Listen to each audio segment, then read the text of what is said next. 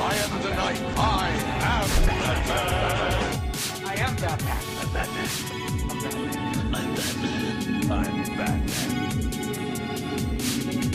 I'm Batman. I'm Batman.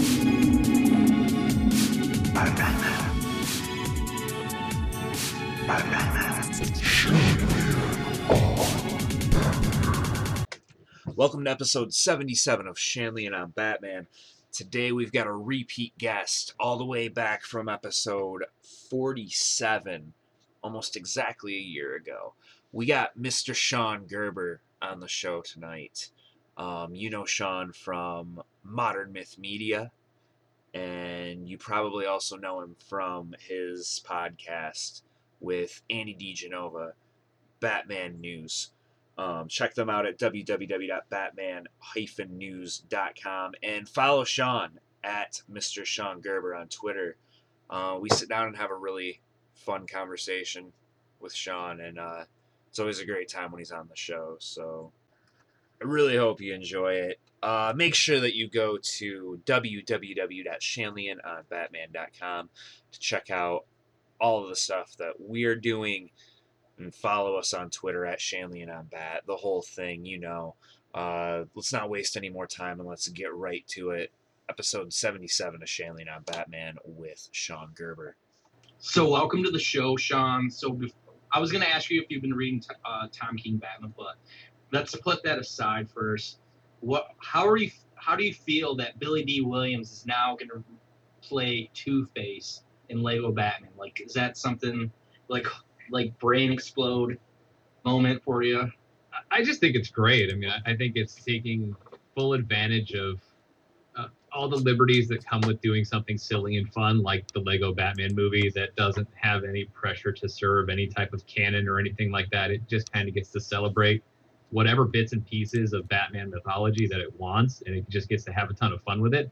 So I think it's just a really smart decision to use that as an opportunity, as a vehicle to right one of the wrongs of the 90s, which is that Billy D. Williams never got his shot to go from Harvey Dent to being Two-Face.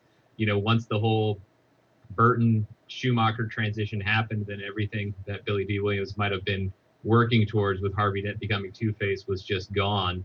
And then, of course, as we all know, with Tommy Lee Jones. But in hindsight, I think it's going to work out great for Billy D. Williams because he's probably going to be part of a better liked Batman movie in the Lego Batman movie in 2017 than Batman Forever in 1995. Although, you know, I don't totally subscribe to the revisionist history. Nobody wants to admit it, but people liked Batman Forever in 1995. I remember that. But they don't like it anymore, and they'll still like the Lego Batman movie. So he gets to be a part of the better one. So ultimately, he won out in the end, even though it took like 20 years. We've kind of slowly...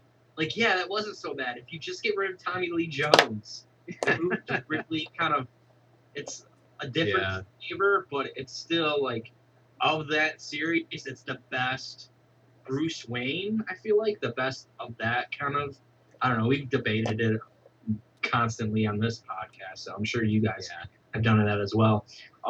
So my big question for you as we start this is, Geoff Johns do you think Geoff Johns has been the missing puzzle for the DCEU? Do you really think that he is actually going to have any say going forward with these films? Or do you see him sort of as a window dressing to kind of let the fanboy nation keep them at bay? Well, I really hope he's not the window dressing, because I feel like that's kind of what he's already been for the past few years. I mean, why change anything? He's been around since Green Lantern. Although he kind of came in once there were way too many things already rolling with Green Lantern by the time he was involved, but they still paraded him around for it. They still brought him around as, somebody who was there on set and everything. I don't know how much authority he really had back then. And I don't know, it doesn't sound like he's had very much authority, because if he had it, why would they have to tell us how much new authority he supposedly has? So I would hope that they mean it, because I do think Geoff Johns is the missing link for the DC Extended Universe. This is a guy who came up under Richard Donner, by cold calling and getting an internship. I mean, I think most people know the story by now, but I think Jeff Johns has a mind for the DC universe. I think he just gets it. And more than that, I think he knows how to make it accessible. One of the biggest things that he did in the 2000s was really getting people to like Green Lantern.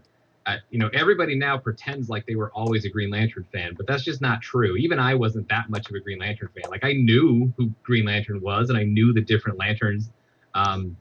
But like most DC fans, I wasn't nearly as into that world prior to Jeff Johns starting with Green Lantern Rebirth and then going on through Sinestro Corps War and Blackest Night and all those things. Like, he opened up that world to even people who thought they were diehard DC fans became even bigger DC fans as a result of what Jeff Johns did with Green Lantern. And I feel like he'll do the same thing from a more mainstream perspective with Batman and Superman and Wonder Woman. I think he is able to translate what he loves about something to a bigger audience and get them to love it just as much as he does. That's what he's so great at. He's done that in comic books, and he's helped out with television. I mean, he's been instrumental in the development of the Arrowverse over on the CW, which, whether you like it or not, you can't really argue that it hasn't been successful. So I think he has a pedigree, and the biggest question is whether or not he really gets to do it. And I don't have that answer. I'll be looking for that answer in 2017 because I think we should start seeing it. He's one of the people who co-wrote Wonder Woman. And of course, all this transition happened early on in production for Justice League. Now, it wasn't from the very start because there's a lot of things you are committed to on a movie this big when you're doing pre-production. So it's not like we'll see the full extent of what Jeff Johns' authority would be in 2017, but we'll start seeing it. And then we should know for sure in 2018 whether or not he really had a chance or if we're just seeing the exact same things that we've seen in 2016 and before.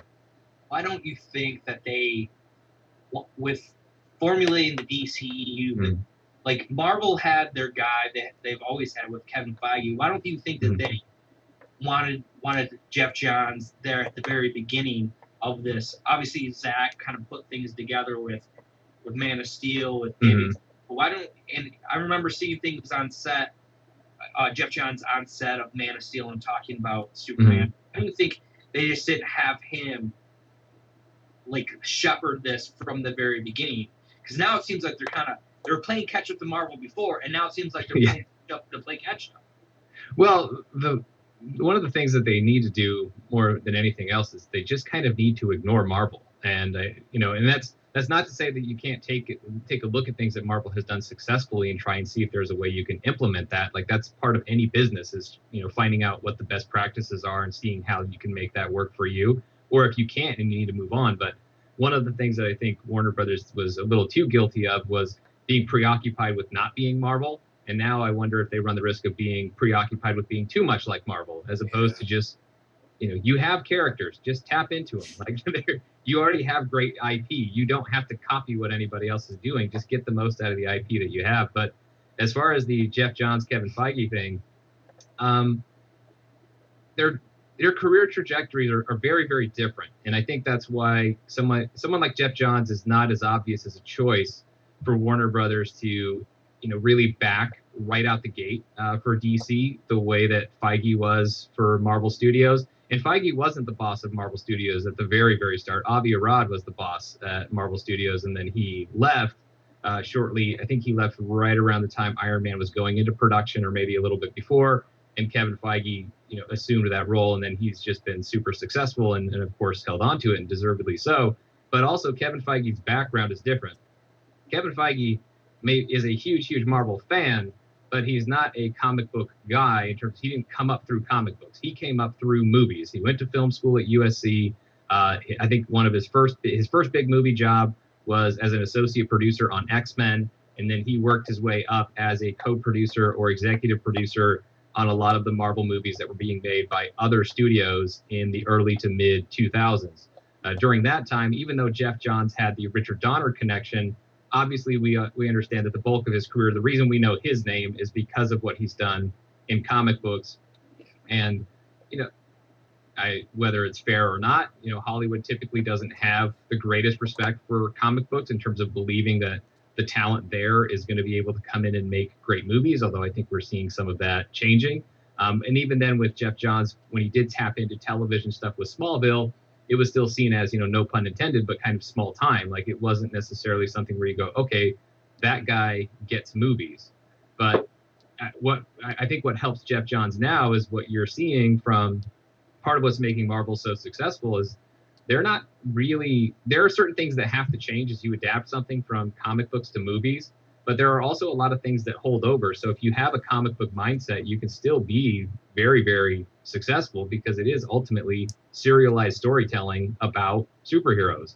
And I think now Warner Brothers hopefully is a little less afraid of, giving more film authority to a guy who previously they saw as a comic book guy. But I think now that Jeff Johns has been part of this DC Entertainment and been in this chief creative officer position for a number of years, I think maybe Warner Brothers is finally starting to have confidence in it. But I can understand why at the beginning they would not have been as confident in him as, Marvel would have been in Feige. Awesome. So everyone has their opinions about Man of Steel and Batman v Superman and now Suicide Squad. And I want to ask you about Suicide Squad later. Sure. But what do you think it means for the future of the DC Extended Universe if Wonder Woman ends up being a flop? What do you think happens from here on out?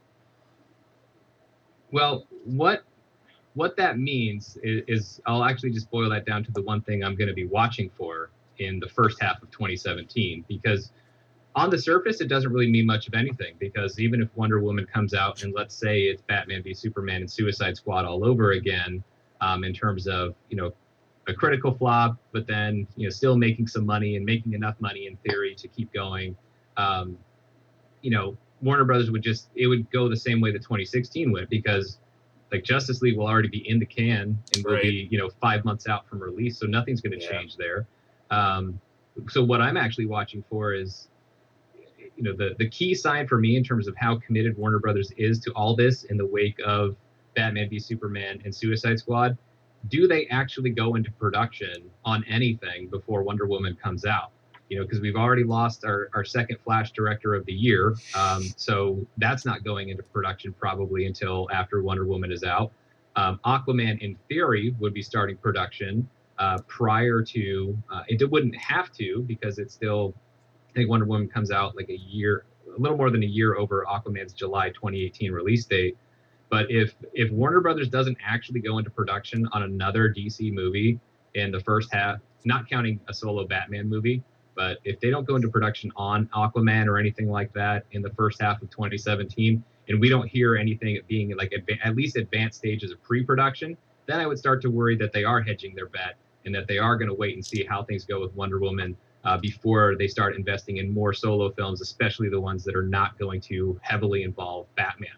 So that would be, but so it would really be the 2018 stuff, because it won't change anything for 2017. Because like I said, I mean, we're getting Justice League no matter what.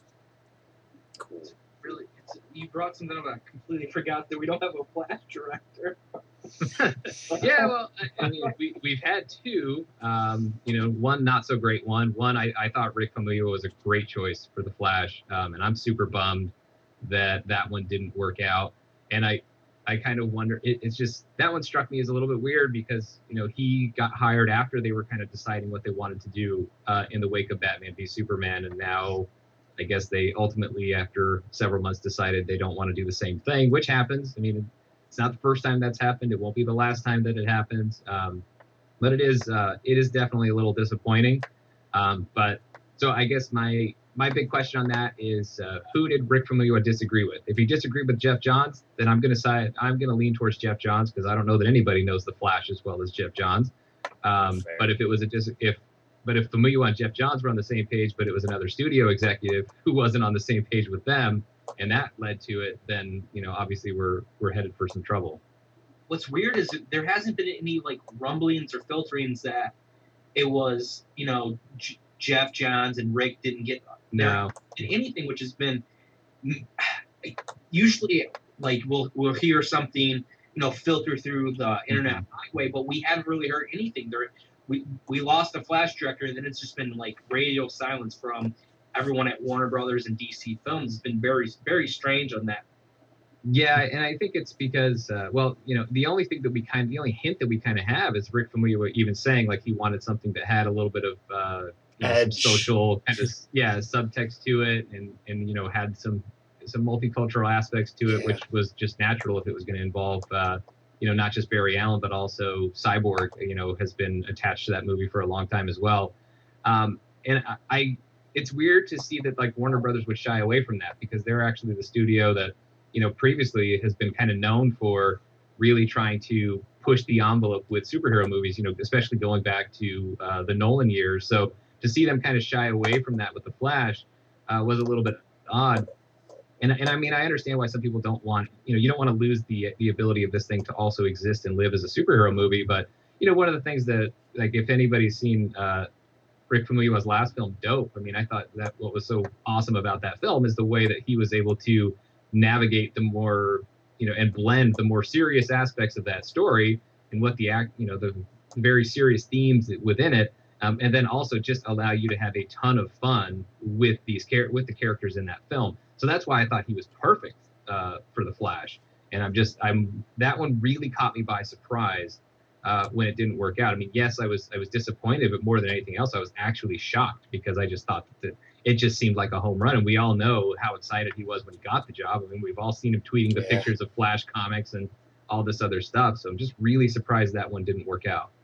Right, because it seemed like they were like on this roll of like, here's some good news.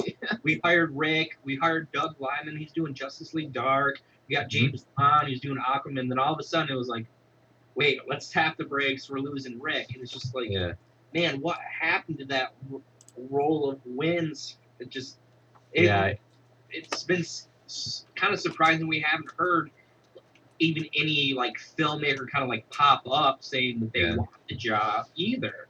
So I don't know. Like everyone's kind of like, So last week I heard like someone saying like Kevin Smith said that if something he kind of wanted. I don't know. A painted picture. I'm glad that we actually don't have a short list immediately. That's the one thing that I would say in terms of being happy with, obviously not happy that we're in this situation, but I'm happy with how the studio has actually responded to it. Because to me, it sounds like they're actually taking a minute, taking a beat, really thinking about this. Because it is, while it's not unusual to lose a director, it is unusual to lose two directors for the exact same film in less than a year. I can't really think of very many examples that match what happened with The Flash this year. So obviously there is something that Warner Brothers has to figure out for themselves, because now twice in a row they've had creative differences on this same movie. So that suggests to me that maybe they don't have the clearest idea of exactly what they want to do with it. And until they know what they want to do, how can they possibly know whether or not it's going to mesh with whatever filmmaker they hire to come in and make this thing? So I think it is in their best interest to really wait and figure out exactly what their vision is for The Flash, and then finding somebody where it matches up, where Jeff Johns feels this way, John Berg, who's kind of the co-head of DC Films with Jeff Johns, like if they're on the same page with it, and then they find a filmmaker who's on the same page with them, and everything comes together the way that you would want it to, then you go off and make the movie. So I'm glad that they're not just immediately replacing Rick Famuyiwa. I'm glad they do need to take some time and sort that out, because it's not really important to get The Flash in March of 2018. It's important that whenever we get The Flash, that the movie's great, and that's only going to be great if everybody's on the same page. That'd be a great choice. Great choice. Just pay Edgar Wright like $10 million. Just do whatever you want with The Flash. We don't care. Just make it happen. Yeah, that would be pretty great. So if let's just all this crap with what's been going on with The Flash happens just so Edgar Wright gets it, I'd be happy. Sometimes it works out. I mean, Aaron Eckhart was an awesome Two-Face, but we never would have got him if Matt Damon had said yes. So I mean, it's sometimes things just work out better, even though they may not seem like it at the time. Sometimes we get the best version of these things just by circumstance, and sometimes just dumb luck. Right, and I kind of tweeted when it happened. I was like, look, it took how many filmmakers to get to Tim Burton? Yeah. If we can get to somewhere, I want to like now that we have like the Nolan verse and everything, Like that's kind of shy away from that. But it took a long time to find Tim Burton. Oh yeah. So maybe it's going to take a long time to find the right guy. And there were several people attached to Batman before Christopher Nolan even.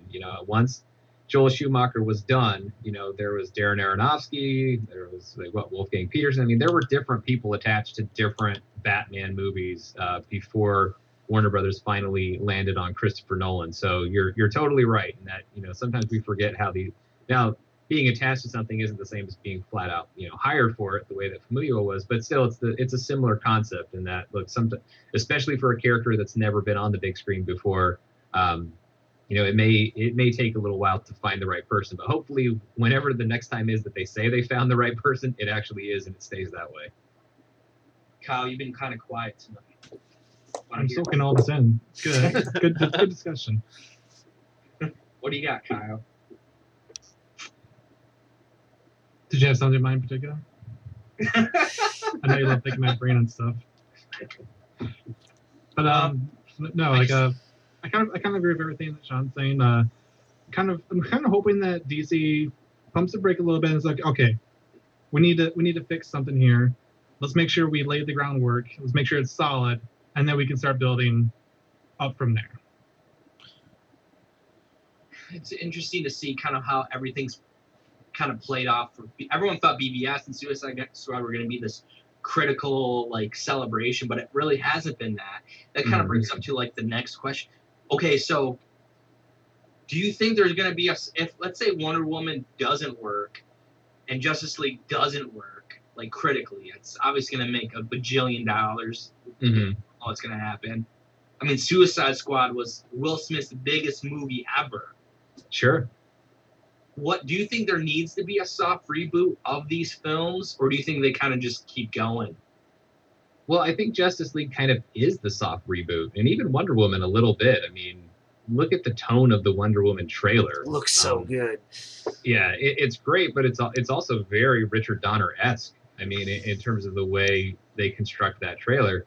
So, it's very classic in how it presents the idea of a superhero. And so I think they certainly want to advertise that. Now it's a matter of, delivering films that live up to it. And I think Wonder Woman will, and I think Justice League will. I think Justice League is going to be a different movie than Batman v Superman. I'm pretty sure it's been mandated, whether Zack Snyder likes it or not, that it needs to be a different movie than Batman v Superman. I think that's part of why, at least it's been stated anyway, and we'll find out when we see the movie, that Geoff Johns has a more active role in the creative with Justice League than maybe he did on Batman v Superman or Suicide Squad. So I think we already are kind of seeing that soft reboot.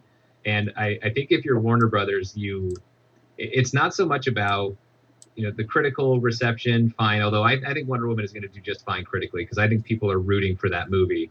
That, by the way, doesn't mean it will automatically be a huge critical success. I mean, I think a lot of critics were rooting for Ghostbusters this year and couldn't give it, great reviews because, ultimately the film didn't necessarily merit those great reviews. So, I mean, it's not to say that people will just have decided they're going to give Wonder Woman great reviews, but I know they want to, and they're going to be looking for reasons to try and give it a good review. And so I also do think it's going to be a good movie. I think it looks great. I know people have that attitude of, been fooled by the trailers before with the DCEU. But I think the Wonder Woman trailer, especially the newest one, is the best trailer we've had for all of the DCEU. It's my favorite trailer so far for any of the DCEU movies. And so I'm really looking forward to it. I think it's going to be good. And I think Justice League will follow up and be solid. I don't necessarily know that it's going to be the most amazing film ever. It might be. But I think they'll be okay. And I think those already kind of are the soft reboots that build toward the transition of, kind of the next phase of DC movies. So I think it's already underway, regardless of what happens with Wonder Woman or Justice League. Right. And my biggest complaint with BVS wasn't the film, it was the marketing. What were you trying to market? Were you trying to market Batman fighting Superman? Were you trying to market Superman fighting Doomsday? Were you trying to market the Trinity? Yeah. There was no cohesive flow of the marketing, but it seems like with Wonder Woman, it's this is it just for some reason it just seems like they're really honed in on here's our tone, here's what this movie we want. movie, and even with Suicide Squad, like the first trailer was okay, but it wasn't until that like the last one, the Blitz trailer was like, oh, okay, now I see where they're trying to go with it here. But it doesn't, like, from the Wonder Woman, from the full trailers we've gotten, it's been pretty cohesive. Yes. Seems like they're kind of hitting that stride with Wonder Woman. So now, like, can we see that continuation to Justice League? Yeah, it's a great point. There's been a very clear voice and a very clear vision in the marketing for Wonder Woman so far, and I think that's going to help the movie tremendously because people know what they're getting. As opposed to you're totally right, because BVS was leaning very heavily into the Batman versus Superman direction, and then when they felt like maybe people aren't digging that, they went around it and they said, okay, well, let's try and have a little more upbeat thing and show that they're going to team up in the end. So let's spoil the fact that they're not going to be fighting this whole time, and let's go ahead and show that we're fighting Doomsday, because in case people don't like this idea of them fighting, let's show that there's something else. And you're very right. They were wishy-washy in how they marketed Batman v Superman. They were very reactionary, pretty much to the internet. I mean, BVS in itself is very reactionary to the internet's reaction to Man of Steel. I mean, it's a huge plot point in Batman v Superman. So, that's the kind of stuff that they need to stop. Believe in the vision that you have, and you really got to stick with it. And it looks like that's what's happening with Wonder Woman. And I think they're also properly recognizing that this movie is a big deal. We haven't had a female-led superhero movie in a long time, and the ones that we had before were pretty terrible and not very well thought out, especially if we're going back to like Elektra and Warner Brothers' own Catwoman in 2004. We haven't had great examples, but we all understand the reality of it. The reason those movies didn't work and weren't successful is because they sucked. It had nothing to do with the fact that they were led by female characters. They would have been just fine had the movies been good. And so I think everybody understands how important Wonder Woman is and how inspirational and how aspirational like that film has a chance to be. Warner Brothers gets that, and they're leaning all the way into it with the marketing. And I totally think that's going to be the right call, and I think it's going to pay off well for them. Just the posters look awesome too. Oh, yeah. They're amazing. They're It's fantastic. Like, here's Wonder Woman, strong, powerful, and you get that. They never really had. I mean, even after like the weekend after BVS, they had like this deleted scene they showed us. Like, what's going on? Oh my goodness. That was the weirdest deleted scene release I've ever seen in following superhero movies, is to release something that, like the weekend after your movie just opened. I've never seen it. Usually that's part of the marketing cycle for a Blu-ray. That has nothing to do with tons of people. That's never put out. Tons of people hadn't even seen the film yet, and they're like, "Here's deleted scenes from it for free on the interweb." And it makes no sense. No, it didn't. It didn't. Another weird thing that we've spoke about, and I think the most outspoken about it was Kyle, is the fact that this is now 2 films in a row, BVS and Suicide Squad, that they have, after the fact, gone, well, we really cut this up terribly. Here's what it should have been, so go give us more money. Like, how do you feel about that? And do you think that's going to be something that they continue to do, or do you think that they're going to learn their lesson and be like, we pissed people off by doing this? Well, I don't know. I mean, I joked when I totally rolled my eyes and then tweeted a joke, like when I saw the Suicide Squad was leading with an extended cut, just like BVS did. I'm like, oh, it's Warner Brothers' new Mea Culpa cut for Suicide Squad. Like, we screwed up again. Sorry. It's a weird thing because, there's been a lot of talk about like meddling with Warner Brothers and DC movies and stuff like that. And I understand that, yeah, there is, to a certain extent, Warner Brothers did screw things up. I mean, they were the ones who, according to Zack Snyder, really needed to get BVS closer to 2.5 hours as opposed to closer to like 2 hours and 45 minutes or 3 hours. They wanted to get that movie down. And to some extent, that cost the movie, because the editing, I thought, in the theatrical cut was extremely rough, and I think it had a lot to do with people not digging the movie. I don't think the extended cut is that much of an improvement personally, but it is an improvement, and even a slightly better movie stands a good chance of getting a better reception. Suicide Squad, I think, is a different case, and I'll get into that more if we're going to talk specifically about Suicide Squad. But in terms of this idea of studio interference messing with these things, one thing that's really important to keep in mind is that studios give notes on every single one of these movies. And I don't care what studio you're working at. If you're spending upwards of $100 million, or in these cases, hundreds of millions of dollars when you factor in the production budget and then, of course, marketing all of these things. Yeah. And then you're talking about billions of dollars in box office revenue and merchandising and all the other ancillary income at stake. You would be a fool if you thought that there aren't people giving notes on these things. Like, as great as, as successful as Marvel Studios has been, I don't believe for a second that Walt Disney Studios chairman Alan Horn, or maybe even the CEO Bob Iger, don't look at Marvel films and don't have the opportunity to give notes. I'm sure they do. And I'm sure they get to give notes to John Lasseter at Pixar, and who questions Pixar at this point, and I'm sure they get to give notes to Kathleen Kennedy over at Lucasfilm. I mean, we've heard a lot of talk about reshoots and changes and stuff like that on Rogue One, A Star Wars Story, and involvement of the studio. That it's nothing new. It's been going on for as long as these movies have become such huge investments, and it's not going to go away. Really, what matters is you're not going to get rid of the system of people at a studio giving notes. What you need to do is make sure that whoever's giving notes actually knows what they're talking about and can give good notes. Because one of the other things you run into with executives is they know their job is to give notes. So if they watch something, they have to say something. Yeah. And they have even though there may not be anything to say, even though everything may be just fine, they have to give a note to feel like they've done their job. So you actually need to find people who can give quality notes, or know that if they don't have anything to say, then to just say that it looks good. I don't know how many people though. Like I think at Disney, like from what I understand, they try to keep it small in terms of how many executives get to come in and give notes. And I don't know how that compares to maybe what Warner Brothers is doing. So I just hope that whoever's giving notes, that they maybe minimize the amount of cooks that they have in the kitchen, and then at the same time really have a better understanding of what's motivating the notes. Like if the notes are all in the interest of making the movie better, that's one thing. But if it's in the interest of making sure something ties in with this piece of merchandising, or we just need this movie to be shorter just because we think it needs to be shorter, as opposed to the story doesn't actually need this scene and that's why we're cutting it out. Those are the kinds of things that you have to, that have to be the priorities for the executives. Is, they've got to really focus on making these movies creatively stronger. Like that's what should fuel their notes, not necessarily all the commercial viability stuff. Because if the movies are good, we already know that the brand interest is high on stuff like this. So imagine what happens if you actually make the movies great. And we know what happens. It's $1 billion. Ask Christopher Nolan. Yeah. Right. Yeah. Well, it sounds like they have Affleck kind of helping with editorial on Justice League.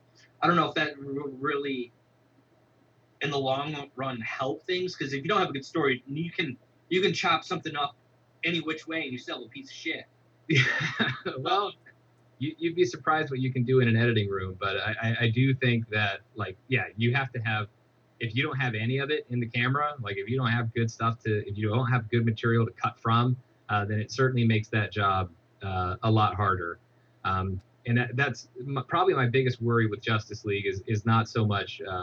I think no matter what, even with let's just say that Batman v Superman went well, and let's say that like Zack Snyder just rolled into Justice League untouched.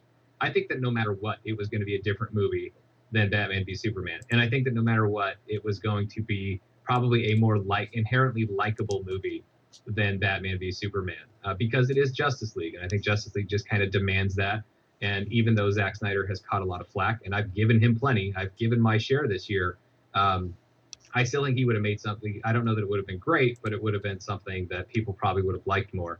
And now I know that obviously with Ben Affleck and Jeff Johns coming in and being more involved creatively on this, I understand all the reasons why, but the trouble that you run into there, the trap that Justice League could fall into, is you could have kind of a warring of visions. You have one side that wants to make one movie and one side that kind of wants to make another movie, because even though Zack Snyder's Justice League may be different from BVS, it may not necessarily be the same as Jeff Johns and Ben Affleck's Justice League. So how do they reconcile those two things? And then plus, if you have a third side of it with the studio, hopefully the studio is on one of those two sides, so we don't end up with a third and fourth side. But because how do you reconcile those warring visions if that's what's going on? Sometimes edit cut. Yeah. Damn it! So. Yeah. So actually, what's probably going to happen with Justice League is it's going to be released with 3 Blu-rays. There will be the Jeff Johns cut, the Ben Affleck cut, and the Zack Snyder cut. Take all my money. I know, and we'll buy all of them. Exactly. Like, no question. Ugh. And can there be a Jason Momoa cut where he just sits there and throws axes at the wall for like 3 hours? Because I would watch that. That's entertaining. I would watch it. You could call that Aquaman, and I would watch it now. So Suicide Squad. You said you might get. You can go into some Suicide Squad. I'm interested. The thing with Suicide Squad is that I know everybody likes to compare Suicide Squad to BVS as if they went the exact same way, and they really didn't. I know that the Rotten Tomatoes scores are basically 1 percentage point apart, like it's like 27 to 26, and I know that they both had very similar second weekend drops. Batman v Superman ended up with I think a 69 point something % drop, and Suicide Squad 67 point something. But if you look at what happened after, set Rotten Tomatoes off to the side, and they even just call it even on the second weekends. What happened after that was very different with Suicide Squad. The fact that it was, because if it had gone the same way as BVS, it might not have even made $600 million worldwide, especially since it didn't get released in China. It ended up with a higher, I don't remember off the top of my head, but it ended up with a higher multiplier, a 2 point something multiplier over 2.3 or something like that over its opening weekend. Which is not something that Batman v Superman did. So, and I know they had similar cinema scores. It was a B+ for Suicide Squad and a B for Batman v Superman. But when you look at the legs that Suicide Squad had, it just kept bringing in money Right. domestically and internationally. And the fact that it legged out close to $750 million worldwide, only finished maybe about $5 million below Batman v Superman domestically. You can't look at that. At least I can't. I can't look at those numbers and the way Suicide Squad played out and believe that the general audience members were saying negative things about Batman v Superman, or I'm sorry, about Suicide Squad the same way they did with Batman v Superman. The way Suicide Squad performed after its second weekend actually suggests that there were a lot of people who liked Suicide Squad enough to go back, or even if they didn't go back, at least tell their friends that they liked the movie and had a good time with it, so that those friends went and saw it. That's the only way it could have happened, because even after the marketing was done for Suicide Squad, it kept making money. So at that point, it's only living off of word of mouth, and it kept doing well. So that tells me that the word of mouth, so this rebound that people want for DC, as far as the mainstream audience is concerned, I think it already kind of started happening with Suicide Squad. And that's why I think Wonder Woman is very well positioned, because I think most people, just regular moviegoers who saw Suicide Squad, I think most of them liked it and liked it quite a bit. I think I really hope that David Ayer gets another shot with Suicide Squad. We bring in Will Smith and, a little bit more Joker this, a little more Harley this, a little bit, a more centralized, story focus. There's things that, there's great performances, Mm-hmm. there's great action, there's things that, to me, that were wonky in the film. I only saw it, I think I saw it once or twice, I can't remember. There were just little minor issue things that I had with Suicide Squad, but overall, I was entertained the entire time. I was like, oh my God, there's Batman. He's taking down Deathstroke. Oh my God, there are all these other things that were going on, and it was entertaining, and it was Will Smith's biggest movie of all time. That's to say something for someone. Well, I kind of compare Suicide Squad to kind of the lower end of the Marvel movies, where, people wonder why Marvel movies are so successful, and there's a lot of reasons why they're so successful. It's not because critics get paid to write good reviews, but Wait, you not get paid by Marvel? I don't actually get paid by Marvel. I've written plenty of good reviews by Marvel, and I haven't been given a dime. So What a jerks. I know it's terrible. It's terrible, but but then again, I didn't get any money for writing a good Suicide Squad review, so nobody pays me for writing good reviews. But I think with as far as kind of what makes Marvel successful, is kind of what you said, is that even when you can identify that a movie is flawed, you can see that there are certain things about the plot that maybe aren't working as well as they should. You're at least able to have a good time with it. And I think that's kind of what Suicide Squad offered. I think that the average audience member is probably smarter than a lot of people give them credit for. Like everybody says, oh, well, they're dumb because they like Transformers. It's no, they're smart because they know what they want out of Transformers and they're getting it.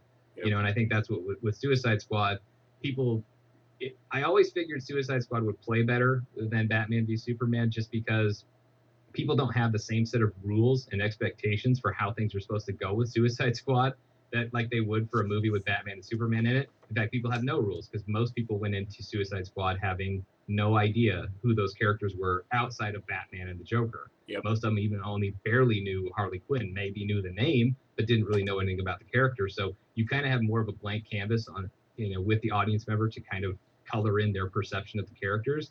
You're not at war with anything they already maybe think of those characters.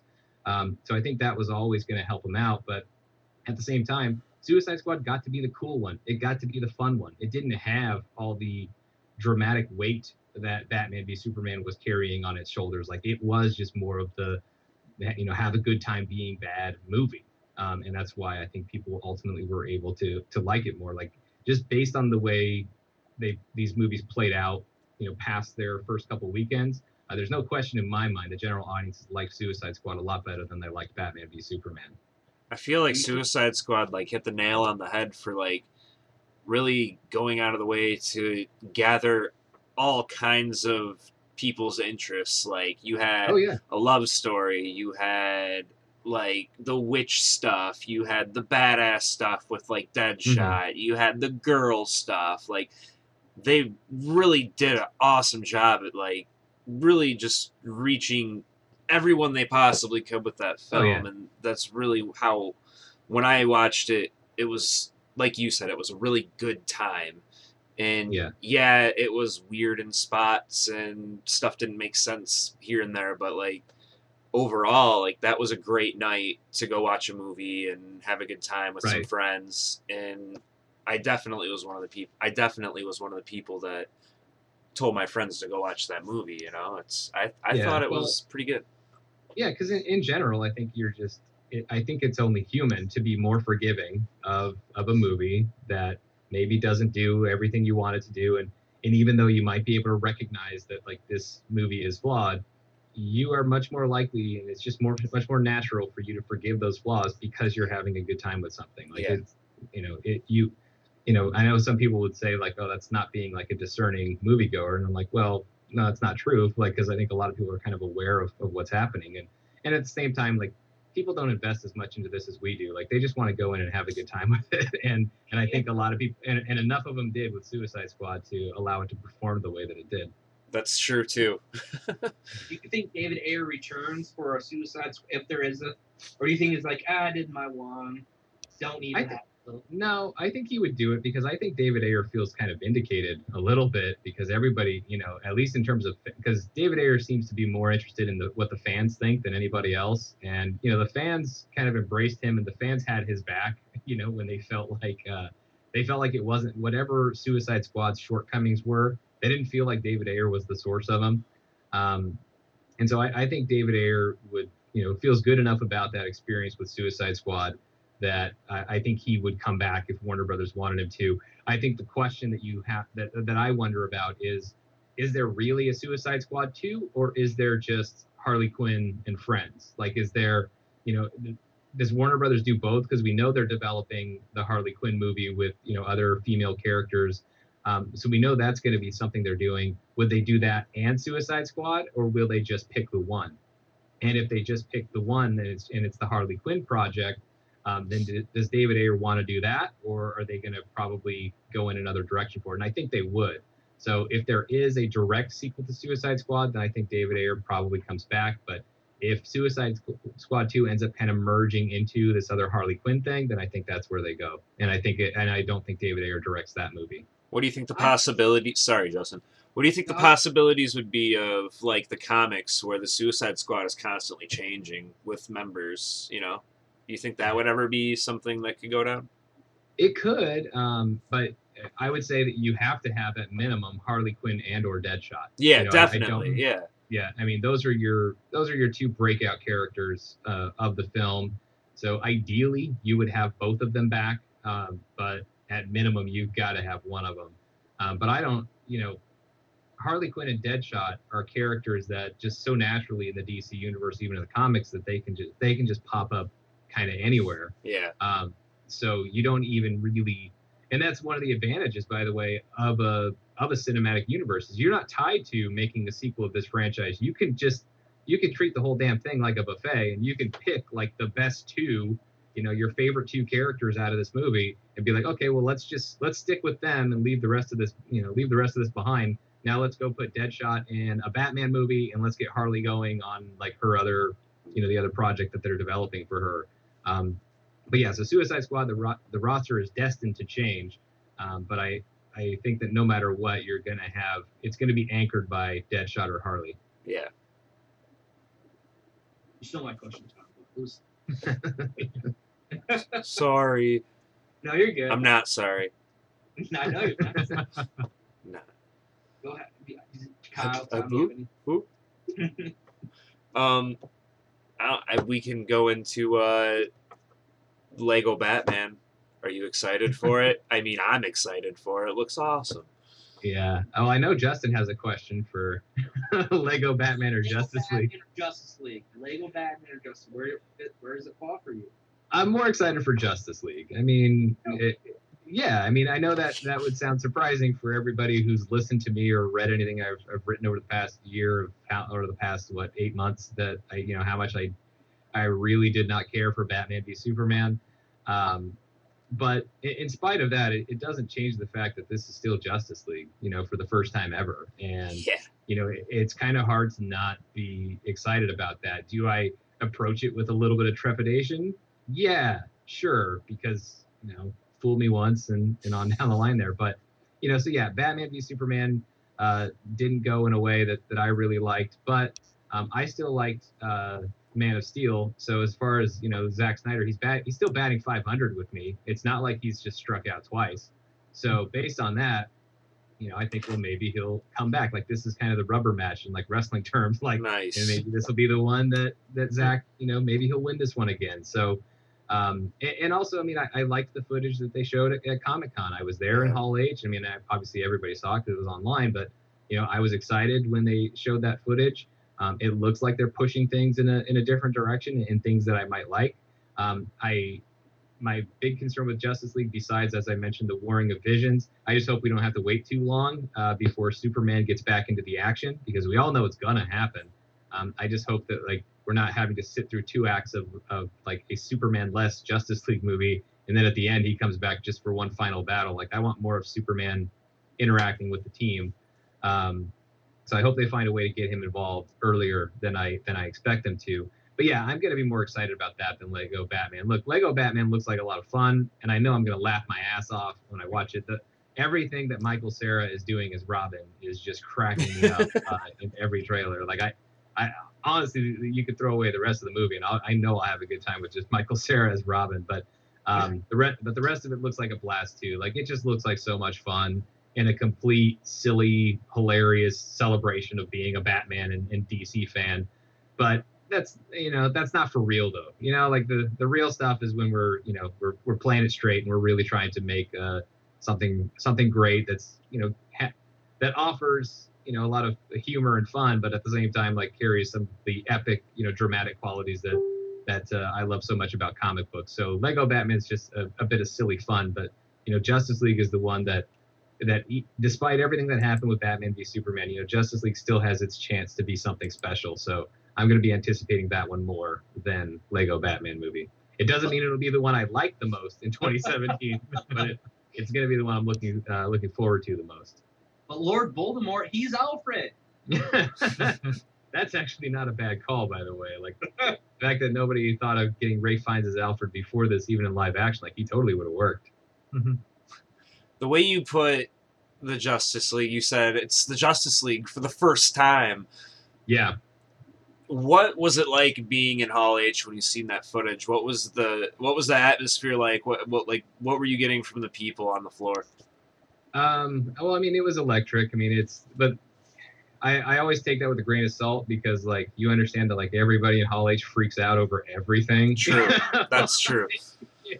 It's the nature of the room that everybody's just so amped up beyond what they might ordinarily be, because like there is a certain electricity that's in that room. Like if you've never done it, I always recommend, if you make it out to Comic-Con, like do Hall H once. Like you don't have to do it all the time because it's kind of ridiculous being in there, but like at least being in there in that room once. But yeah, like seeing that footage for the first time, it was great. And just knowing that that was the first time that anybody had seen any kind of footage from a Justice League movie, it was pretty special. And and that's the thing, is like, that's how, like, that ultimate, I mean, not that I ever doubted it, but like, I'm a DC fan. Like, I know I like Marvel too, and everybody knows I like Marvel as well, but that's because I grew up loving both. But, I've always been a huge DC fan, and that's why, no matter, like, it doesn't matter if a movie disappoints me. It's just, I didn't stop reading comics because there are issues of comic books that have disappointed me, or even entire runs of comic books that disappoint me. Like if you like something long enough and you dive into enough of the content of that thing, you're going to find examples that you don't like and that aren't necessarily for you. And that's what Batman v Superman was for me. But that doesn't mean that all of a sudden now, like, I'm not excited about watching Justice League or watching DC movies. Like, and that's where, like, I just knew, like, I couldn't even help myself. Like, as soon as I saw, like, I freaked out before they even started footage. Like when they just did like the DC kind of montage at the beginning, all they showed was like, the new Justice League logo, and I freaked out. Like the abbreviated, JL version of it, and I was losing my mind because like there's still like that excitement that's just so natural for me to like just the very idea of DC movies, and especially like the ultimate of Justice League. Like that doesn't go away just because I wasn't pleased with BVS. Right. We're definitely like in the heyday of the times for what we wanted when we were like small children. Like, I wish there was like a movie, Yeah, see, that's the thing, is like the 2000s were more like the heyday of what I dreamed of, because I didn't dream this big. That's fair.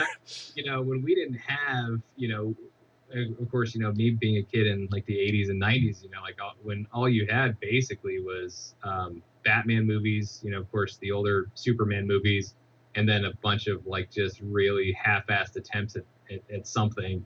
Although Blank Man was awesome, but you didn't have like a lot of great stuff, and there wasn't really Spider-Man movies. Like when I was growing up, like I would have been happy enough just to get like a Flash movie and a Spider-Man movie and all that stuff, like in a Hulk movie, because actually Hulk and Batman Hulk was my favorite from Marvel, Batman was my favorite from DC. Like that would have been enough for me. I wasn't necessarily dreaming, as like, if you, even as like an 8-year-old, like if you told me, hey, they might make a Justice League movie, I'd be like, oh, you're crazy. That's greedy. And like now I'm just being greedy if I'm dreaming for that. So it's gone beyond what I had even hoped it would be. So yeah, like to be where we're at now, even though not everything's necessarily perfect. Like for me, I already kind of got my perfect Batman stuff with the Nolan trilogy. So at this point, like I'm a lot more relaxed about it. Obviously, it doesn't mean I'll love everything that comes out.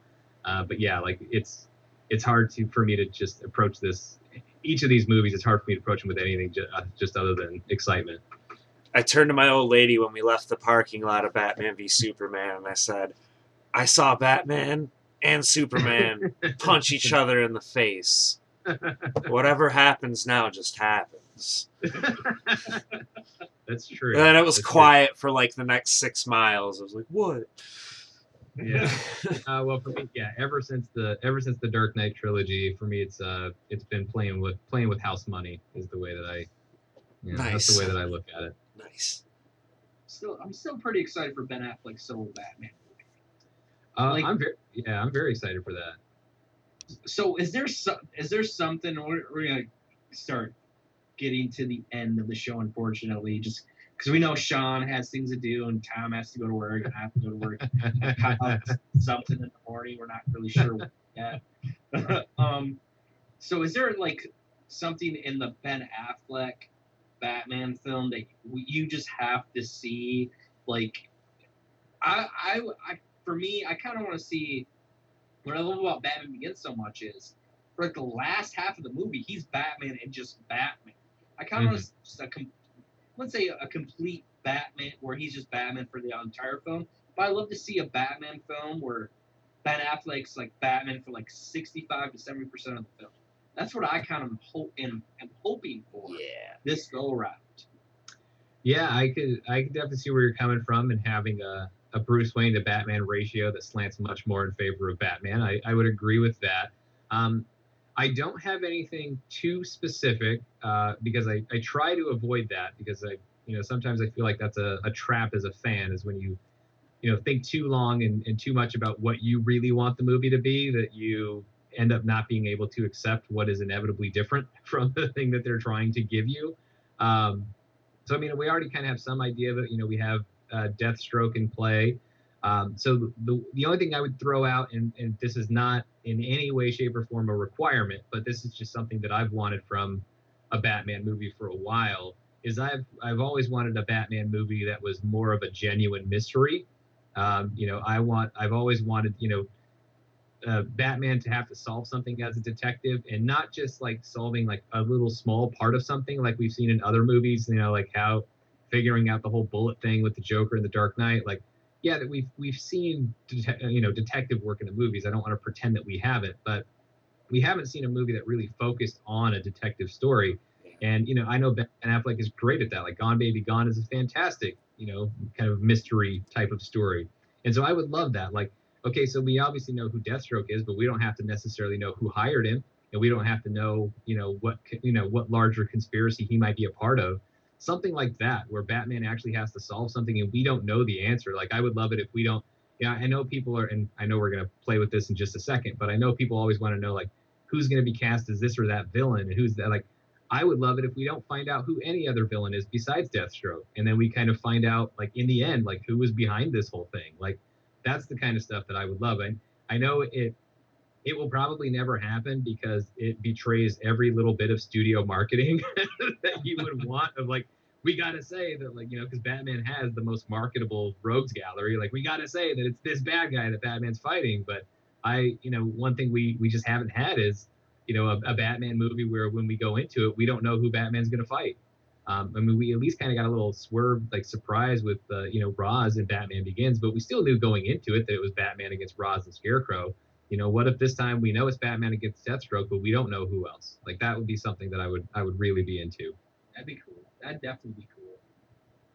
Tom, I know you got a question about this sort of thing as well. I really don't have a lot of questions. Like Sean said, I don't like to speculate too much, because then you get let down really hard. But Yeah. I mean, I guess I can say a few things. Like, I really hope to see, like, the Long Nights Batman, where, like, Batman comes back to the Batcave and he's still in the suit, but he's got the cowl off, and he's just at the computer and he's got his head down, and Alfred brings him like a sandwich. He's like, "You should go to bed," and he's like, "Well, you should screw off." Like, I want to see that, and I think Deathstroke would be a cool character to do that with, because, like, he's like a ninja, and, like, you can see that detective work, because I could see him being, like, hard to find. Like, there's someone in town and I don't know who it is, and he's got to do the whole figure it out, and then just to fight with him is a whole nother preparation period. And I want to see those long nights and, like, crazy fatigued Batman stuff. One of my favorite movies is Seven, and the reason I love that movie is because the entire movie, they're looking for this one person, and you don't know who it is. And all of a sudden, Kevin Spacey's in the film. And you're like, holy crap. That's where I was going along with what Sean had to say. Is like, I kind of want that. Where Deathstroke is just kind of like this distraction for Batman, and this entire other thing is going on that you just have no idea. That all of a sudden, this, like, Daniel Day-Lewis, as Ra's al Ghul pops up, and is this big, huge. I mean, I'd love to see Daniel Day-Lewis as Rachel. Just to not know that through the entire that surprise is coming would just be incredible. So, I would love to see if they could have, like, a really great actor, like, and just literally hide them from us for months of shooting the movie and in trailers and everything, and just not have it leak, which would be extraordinarily difficult to do. Like, just I don't envy them in having to do it, but if they could pull it off, like, that would just be something really special. Like, Interstellar did, like, you kind of knew Matt Damon was going to be in the film, but you completely forgot that he was in it until, like, he's in it. You're like, holy crap, Matt Damon, kind of pushback. You would just have to, you would have to shoot that person's role entirely on a soundstage. You could just never have them, they could just never, ever, ever be on a public set. Like, it just couldn't happen. Yeah, not today. Yeah, no. So last time we played this little game of we do it on Twitter. I missed it last time, and it was awesome. I listened to it. Like, I'm pumped. So this time we're gonna keep it to like 3, unless someone else wants to pop up, throw in a character. So this time we're gonna do Mr. Freeze, Scarecrow, and then Red Hood. I don't think we did Red Hood last time. We might have, but who cares? It's fun. So we'll do like a round table. I'll start with Sean. Everyone knows who I want for Mr. Freeze. So, so Sean, who would you like to see play Mr. Freeze? Well, I know who you want, and it's a good idea. But I kind of have two. One that I like a lot, and one that I like a lot. So one that I like even more. So the first one that I would throw out as a candidate for Mr. Freeze would be Stanley Tucci. I have wanted Stanley Tucci to be a Batman villain for a long time. For a long time, I thought he would be a great Penguin, but I also think he would be a fantastic Mr. Freeze. Not just because he's bald, because whoever it is going to shave their head, or they can have a skull cap, whatever. But if you've seen him in, as most of us have, in many, many movies, he does a great job of playing somebody who is, no pun intended, cold and emotionally distant. But at the same time, and I'll get into this more with my next example, but he has other qualities that I think would work, like especially if you saw him play like Dr. Erskine in Captain America: The First Avenger. Like, I think there is kind of a likability to Mr. Freeze, and I'll explain more about that in my next example that I think Stanley Tucci would fit well in. But the one that I would take even over Stanley Tucci is Colin Firth.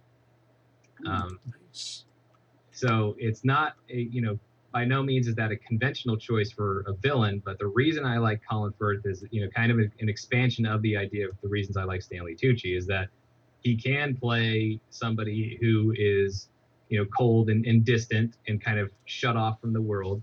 But what makes Mr. Freeze such a compelling character, in my opinion, it's the reason he took off after they redid his origin in Batman the Animated Series with Heart of Ice. And I know they've kind of even retconned that a little bit in the comics, so like when Scott Snyder did a Batman annual a few years ago. So I'm kind of setting that to the side, and I'm going back to Heart of Ice, which they ended up taking into the comics and leaving out the most recent retcon. If you think at the heart of that story, I mean, it's tragedy. And you have to, I think for Mr. Freeze to really work as a character, you have to believe as a viewer that if you knew him before, you would have liked him, and that you would have been rooting for him, because ultimately, this is a guy who was really just trying to save his wife.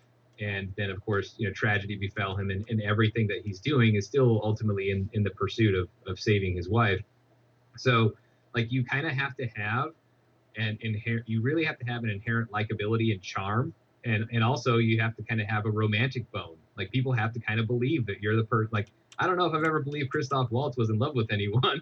I don't, and for that matter, I don't know if I ever believed that Stanley Tucci was in love with anyone. But I think we've all seen enough examples of Colin Firth in romantic films that we know he has that. And plus, because you already know he has that, it's only natural for moviegoers to when you've seen somebody play so many characters, it's only natural that you kind of bring some of that to as a viewer, you bring that to their character, because you kind of are already aware that it's just kind of there for them because it's part of that actor's canon. But I like that. I like that Colin Firth can kind of combine, I think he can handle the easy part of Mr. Freeze. I think the easy part is being, this emotionally closed off bad guy. That part I think anybody can play. What I think the real trick is you have to have somebody who just deep down inside, just far enough below the surface that it's not it's not overwhelming you, but not so far below that you can't see it and feel it, which is that, deep down, this is a guy that you actually would probably like. And deep down, this is a guy that, is really motivated, not by the absence of emotion, but actually an overwhelming amount of emotion and love that he has for his wife. And that's what's fueling this entire thing. There is this intrinsic quality in Victor Freeze that an actor would have to bring out. And you would have to bring that out without really being able to overtly communicate it. And I think that's something that Colin Firth would be great at. And Colin Firth is one of his greatest movies is The King's Speech. So Yeah. he could play those kind of like he's like mind blowing on that one. Like I'm rethinking mine. Colin Firth. Stanley Tucci too. Like if you ever want to just see what Stanley Tucci, like he's done a mini, but check out a movie called Spotlight where he plays Mitch Geraghty. Just an amazing. He just this character actor. He can just really like just suffocate himself into that role. Yep. These different characters. So yeah, like, and that's what I was talking about, like that kind of inherent likability is. right. The first several times I saw Stanley Tucci, like it was always characters who were just, jerks. So like I didn't love the characters he was playing. But then then I saw him. Well, I saw him in other stuff before that, but then especially like Captain America: The First Avenger, and like that was a huge example of it. Of like, wow, like this guy can actually communicate like a lot of warmth, as an actor. And so yeah, like him and Colin Firth kind of had that same thing for me, that they can portray the stuff that on the surface that you have with Mr. Freeze as a villain, but it's what they have underneath that I think would set them apart. So I like Stanley Tucci a lot for it, but then I absolutely love Colin Firth for it. Very, very good choices. Kyle, Mr. Freeze.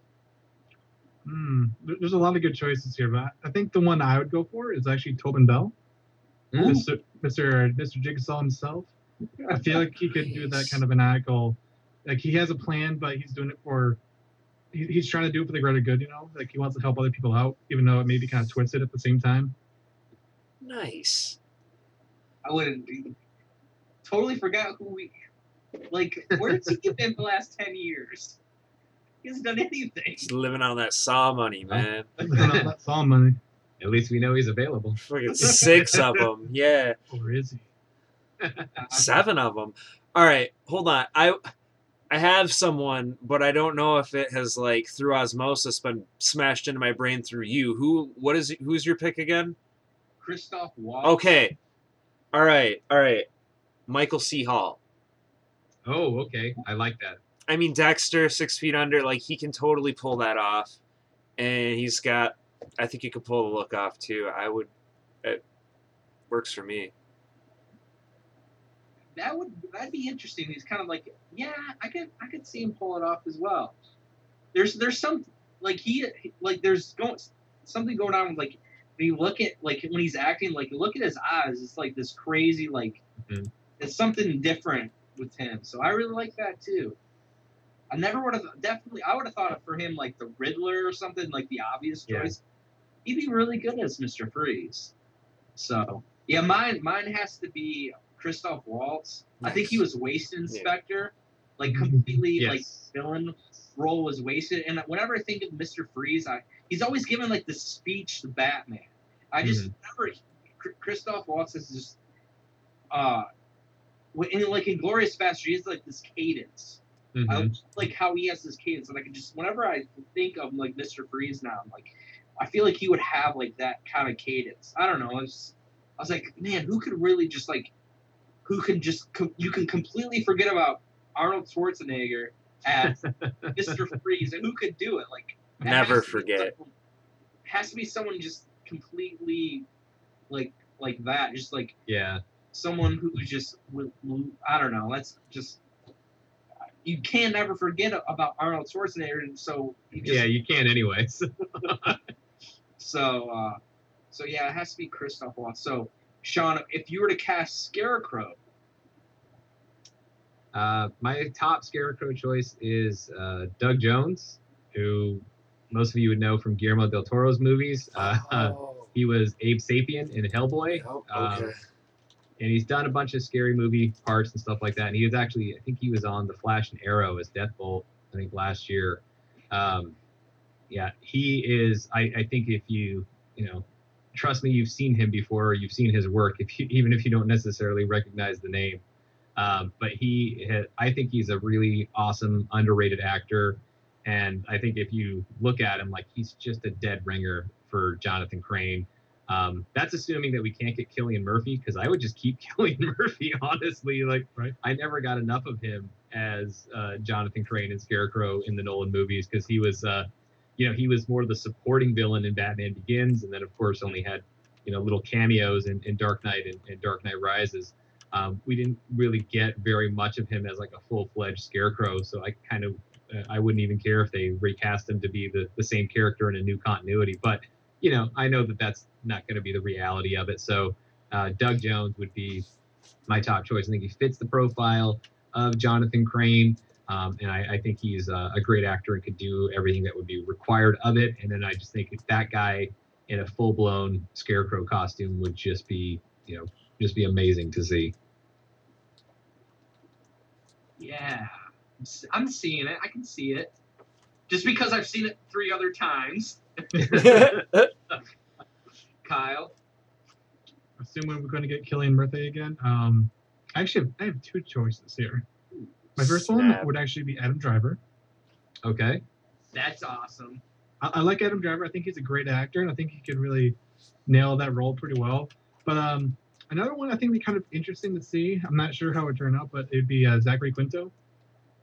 Okay. I think it'd be kind of interesting. I think Zachary Quinto would be an awesome Mad Hatter. That too, yeah. I'd like to see him get one of these villain roles. I think he'd do well in it. Yeah, no, he would. I have to look him up right now because I have no clue who that is. Oh, he's like the new Spot. Oh, that guy. Okay. That guy. Okay. I'm like frantically looking up people and stuff. Who? I've got an off the wall Scarecrow that may be cool, or I may just get made fun of a lot. What about Kim Coates? Okay, yeah. Who? Kim Coates. He was the crazy dude on Sons of Anarchy. Mm-hmm. Oh yeah. And he has he can do like the mental kind of thing, but be like super straight laced at the same time. That's why I thought of him for that. I think it would be interesting at the very least. Yeah, he would be. I think he would also be really cool as Zaz. Oh wow! Yes. That'd be rad. That's cool. Just shave that head, put some scars on him, and he's got it. Perfect. Nice. See, I was gonna go with the Sean Gerber route and say recast Cillian Murphy. Yeah. Well, yeah. It's like, oh god, I gotta figure this out. I can't use. So I'm just gonna go and play it safe. Joaquin Phoenix. Okay. Okay. I think he just needs to be in one of these films, and at some it's point. kind of like That's off the fair. wall enough to play that kind of a character. Yeah. And plus, like whenever I think of Scarecrow, he's always kind of like a little bit older. I wouldn't say he's like older than. I always want to think like he's like 5 years older than Batman. And I feel like Joaquin Phoenix is probably 5 years older than Batman in this time. So I don't know. It's kind of something I've always. So okay, so everyone's favorite. Who are they? Cash Red Hood and something. So the Red Hood needs to be in this Batman film. I'm just saying this right here, right now. Affleck. Sean, who would you cast as your Red Hood? Nobody. No. Denied. I'm not a Red Hood guy, so I would refute any claim that Red Hood has to be in this movie. Although, because I did not love when Red Hood was brought back in the comics. Although, that's why I love the animated film so much, is it took a comic book storyline that I flat out hated and actually made it into a movie that I like. So yeah, the Under the Red Hood animated film helped kind of redeem some of that for me. So I don't have any strong feelings about who should play Jason Todd or Red Hood, because again, I'd be, even though I like the animated film, I would be perfectly content to not have him in there. So I have 2 possible choices depending on the age, because I think what's a little tough to figure out is depending on what the order of the Robins were and how long ago some of these things were. So like, if Jason Todd is going to be like a late 20s, early 30s, to match up with like a mid 40s Batman, then I would lean towards Taylor Kitsch. I think would be a really cool Jason Todd in that age range. If we're going to go younger to more like early to mid 20s, then I would actually steal a suggestion from my good friend Andy DiGenova, who's my co-host on the Batman News podcast and does Holy Batcast. He threw out, when we were talking the other night, or podcasting the other night, he threw out Taron Egerton, the guy from Kingsman, as Jason Todd, which I think is perfect. So, again, I don't know. He might be a little younger than what Jason Todd might end up being. But if they're cool with that age range, then I actually like him a lot, because if you watch his performance in Kingsman, like, it's very much that kind of guy. Like, it's very much the guy who, wants to do well and is, in some ways obedient towards his mentor figure, but also at the same time is totally going to go off and do his own thing. And I think, he portrayed that very well in Kingsman and could take it even farther, which he would have to with Red Hood. So those would be my two choices depending on age. Nice. Probably not the most original pick, but I actually kind of like the idea of Jensen Ackles reprising his role as Red Hood. Yeah, he's already provided the voice once, but he also looks the part, so I think it would just be a good fit. Yeah, I like that. That was definitely one of mine. The only other person that I could come up with would be possibly Jack O'Connell. Oh. I'd have to choose John Cena. No. John Cena? Good night. Yeah, right? I was waiting for someone to do it this time, but I was like, all right, I'll do it. Not John Cena. Okay. Like with Sean, it just depends on the age of your Red Hood. Aaron Paul, I think he'd be really good. Or Zac Efron. I don't know. I just think Zac, for some reason, his teeny bopper, kind of those years were over. Could do something more serious. So I don't know. This is my. I want to see Aaron Paul just pistol whip someone and go, bitch. As Red Hood, though, that would be awesome. That would be, yeah. That's a good one. I like that. It's better than the one I pulled out. I originally thought of John Cena. Damn it. But Sean said, there's different ages for Red Hood and everything. So I the more mature Red Hood, I'd have to go Aaron Paul. But if you're I think Zac Efron looks more the part. If you were to just draw something and just put some. Yeah, I actually think of Zac Efron more as a Dick Grayson than a Jason Todd. Although maybe not old enough to be Dick Grayson in this world. Although he was actually, I'm stealing from Andy again because that was Andy's pick for Nightwing. But yeah, although he is a little short, I think for Dick Grayson, especially with Affleck being so tall. I think you might ultimately need a bigger Nightwing for that. But but if Zac Efron were going to play a Robin, I would lean more in the direction of him being Dick Grayson as opposed to Jason Todd. Hashtag Shia LaBeouf for Red Hood. Then everybody really would hate Red Hood. It's time for the comeback. Yes. That's funny. Okay, we'll do one more. It's not a Batman character. Green Lantern. Who would you... It can be any Green Lantern. It could be John Stewart, Kyle Rayner, Hal Jordan. Tom just buried his head. He's like, I can't do this. I already prepared for 3. Yeah. No, my top choice for, a Green Lantern. Well, I mean, I know it's going to be Hal and John in Green Lantern Corps. I don't see any way around it. But if there is room for Guy Gardner, and I'm kind of repeating myself from the other night, but it's my top pick right now for Guy Gardner is actually Tom Hardy. Nice. The thing is, when I hear Green Lantern Corps, when I hear Green Lantern, I think Hal. When I hear Green Lantern Corps, I think John and Guy.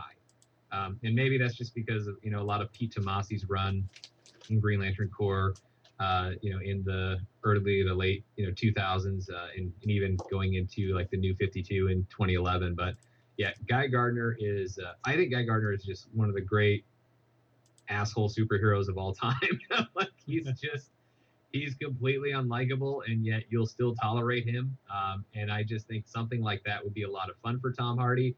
I know everybody likes to put Tom Hardy back in villain roles, but I don't want to do that because we saw him play a DC villain. I want to see him play a DC hero, or at least anti-hero, or somewhere in between. So yeah, I have some I could come up with some picks for Hal and John, but the one that I don't really feel strongly about any one actor for either of those characters, but I really, really love the idea of Guy Gardner being in Green Lantern Corps and that character being Tom Hardy. That'd be really awesome. That would be really awesome. Kyle? Well, if I were to fan cast a Green Lantern, I'd go for probably one of the most impossible things to happen. That would actually be Idris Elba as John Stewart. It won't happen because he's already kind of in the Marvel camp, but Oh, that doesn't matter. I mean, like, it's a fan cast. That's what I'd like to see. yeah. Well, we're seeing actors go back and forth now between Marvel and DC. Like, it's happening. So I keep up the hope. yeah. So I think it could totally happen. Tom, do you have anything? Have you had enough time? I'm tapping out. I'm tapping on this one, dude. I want to see that one guy play the other. I'm gonna guy. pull a Justin and say John Hamm, just because that's just the go-to for everybody. You can always It's like throw who it should out. what who could be Cheetah and Wonder Woman? John Hamm. Yeah. Well, Christoph Waltz is now the John Hamm of comic book movie villains. This is like everything. Fair. Christoph Waltz. You're never giving me that idea. I don't know. Like, for Hal, my favorite was actually Chris Pine. Even before Ryan Reynolds was cast the first time around, my favorite was Chris Pine. And then I was actually excited when I thought that he was going to be Hal when there were kind of rumors about that. But now, obviously, he's Steve Trevor and Wonder Woman. So, yeah, with him gone, I don't really have anybody I really love for Hal Jordan right now. I've been trying to think of who I would really, really be excited about in that role, but I don't have somebody. So let's just go with Tom Hardy as Guy Gardner and Idris Elba as John Stewart. And I will totally watch I the like hell the out of John that. Stewart. Yeah. For Hal, it would. I want to say John Hamm, but I'll say Bradley Cooper. Okay. He would be a good choice. Nice. And then for John Stewart, I got a pull from Mark Hughes, our friend. He said Tyler Perry. So once he said Tyler Perry, I was all over that. I think that if you watch him in Gone Girl, You can do that. Yeah. Yeah. he was the Alex Cross guy too, I think, and that was pretty. Like, he has the acting range, and I feel like he could lift some weights, and he's a good actor. So Yeah. like, the internet would freak out over. Oh yeah, total meltdown. It'd Makes be it perfect. way worse than Ben Affleck being cast as Batman. Tyler Perry's Green Lantern. Oh, like, I say this every once in a while, but people are like, no, like,